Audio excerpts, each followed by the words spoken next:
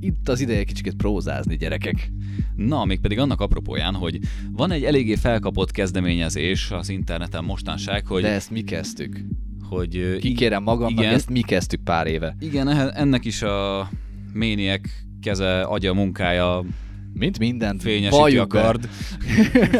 Igen, ugyanis réges-régen a Soundarénában volt egy olyan kis rovatunk, hogy ilyen nyereményjátékszerűen lehetett válaszolni, hogy ki ismeri föl az adott elprózált magyar vagy külföldi slágert, és ugye az adott dalszöveget szépen költően adtuk elő, és érkeztek a válaszok, mi meg küldtünk mondjuk mix CD-t, vagy valamit, amit éppen akkoriban sorsolgattunk kifele, és most lett ennek az igazi reneszánsza. Igen, ez volt a prózaréna, és lényegében most is egy ilyen jelleggel fogunk nektek elszavalni egy-egy magyar dalt ennek az apropóján. Vajon felismeritek Igen, az a megtiszteltetés ért, hogy én kezdem mixblokkom előtt ezt a kis szavalatot.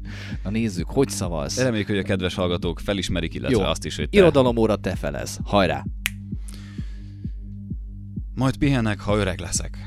Majd, ha gyógyszert szedek. Majd, ha elköltözök otthonba, és kártyázunk köntösbe, titokba. Ha nem a pólóim lesznek majd kikopva.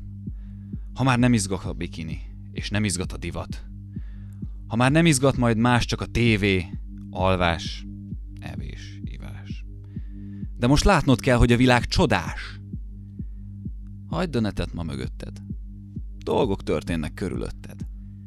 Mennyi szép lány, mennyi fiú, akit nem veszel észre, mert nem veszed észre, hogy a külső-belső nélkül nem sok. Smárolni lehet, de az nem csók. Szeresd azt, aki valakivel megfog. A szexben az ölelés a legjobb. Valami van a levegőben. Valami, ami éjjel összerak. Valami a levegőben. Valami, ami reggel szétszed. Wow, 5-ös. 99%-os. De fogjuk arra, hogy van valami a levegőben.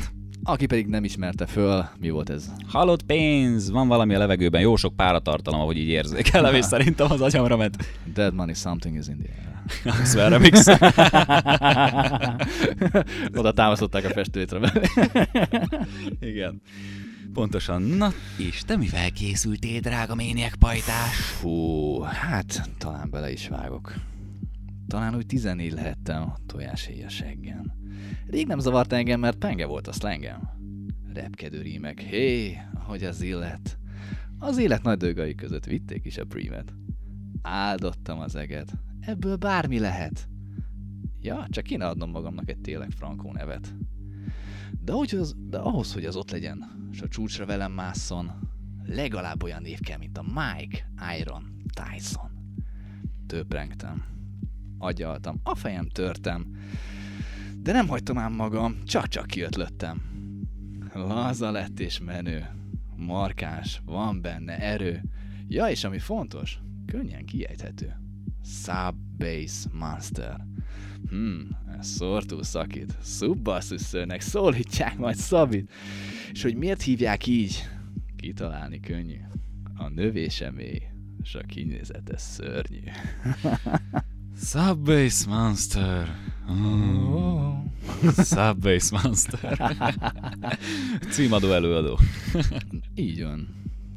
Na, ki jött rá? Kiváló, szerintem mind a ketten kaptunk egy-egy ötöst.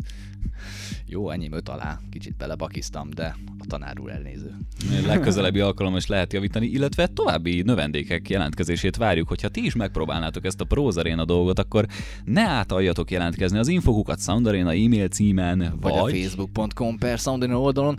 Küldhettek akár egy audiofájlt, vagy akár egy videót arról, és lehet, hogy a jobbakat be is játszok adásba. Videóval lenne egyébként a legfrankóbb, és értelemszerűen akkor a legjobbakat meg is osztjuk. Figyelj, ha érkeznek videók, mi is vállalunk egy videót. Ez szerintem így korrekt. Mert ketten vagyunk. Hát vagy. És esetleg felváltva adunk elő egyet. Esetleg beugró, illetve alkalmi műsorvezető társainkat is talán meg tudjuk fűzni egy-egy produkcióra. Akár, reméljük. Úgyhogy reméljük ebből a prózarénából újra lesz valami. Igen, úgyhogy valami, ami reggel szétszen.